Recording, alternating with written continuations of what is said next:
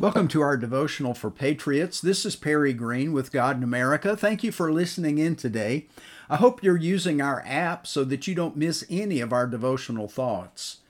Today we're looking at the second part of our lesson, PC, meaning political connections, not political correctness. Paul and Silas and their companions came to Philippi and established a church beginning with Lydia and her household. Then Paul cast out a fortune-telling demon from a young slave girl that upset her owners.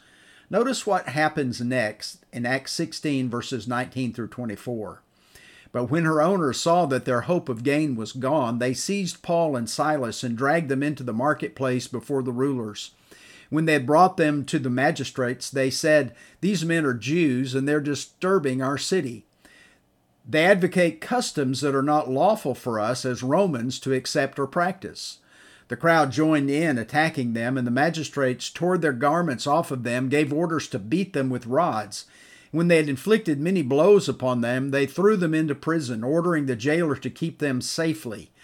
Having received this order, he put them in the inner prison and fastened their feet in the stocks. Paul and Silas went through a mock trial, kind of like Jesus did. They were beaten and then imprisoned. Now, they were not placed in the Mayberry jail with Aunt Bee providing nice meals each day. Instead, this was a dank Roman prison or jail where they were taken to the innermost cell and then put in stocks. Now, stocks were exceedingly painful. Wearing them would require prisoners to sit with their legs spread to the point that their hips would almost come out of joint. Notice their reaction in this dire circumstance in Acts 16, verses 25 and 26. About midnight, Paul and Silas were praying and singing hymns to God, and the prisoners were listening to them. And suddenly there was a great earthquake, so that the foundations of the prison were shaken, and immediately all the doors were opened, and everyone's bonds were unfastened. Perhaps Paul and Silas, in knowing the Scriptures, were taking God at His word. Psalm 119, verse 62 reads, "At midnight I rise to praise you because of your righteous rules." Instead of cursing God as the pagans might have done their gods, they were praising and praying. Then the earthquake comes. Don't you know that those pagan prisoners knew that there was some kind of connection? The God of Paul and Silas answered their prayers and would literally be getting them out of jail. After the earthquake, we read of the jailer coming and assuming that everyone had escaped, was about to take his life when Paul stopped him. The jailer wants to know about salvation. Paul preaches the gospel to him, and he does an act of repentance. Then he and his family are baptized that very hour. More were added to that Philippian church. Sometimes dark times are the best times. It is in these moments that we learn to trust God the most. The signers of our Declaration of Independence said that they had a firm reliance on providence. That is, they were trusting God to help them in that very precarious time. They could easily have been arrested and executed very slowly and painfully for having committed treason by this declaration. We learn the lesson too. Dark times pull us closer to God.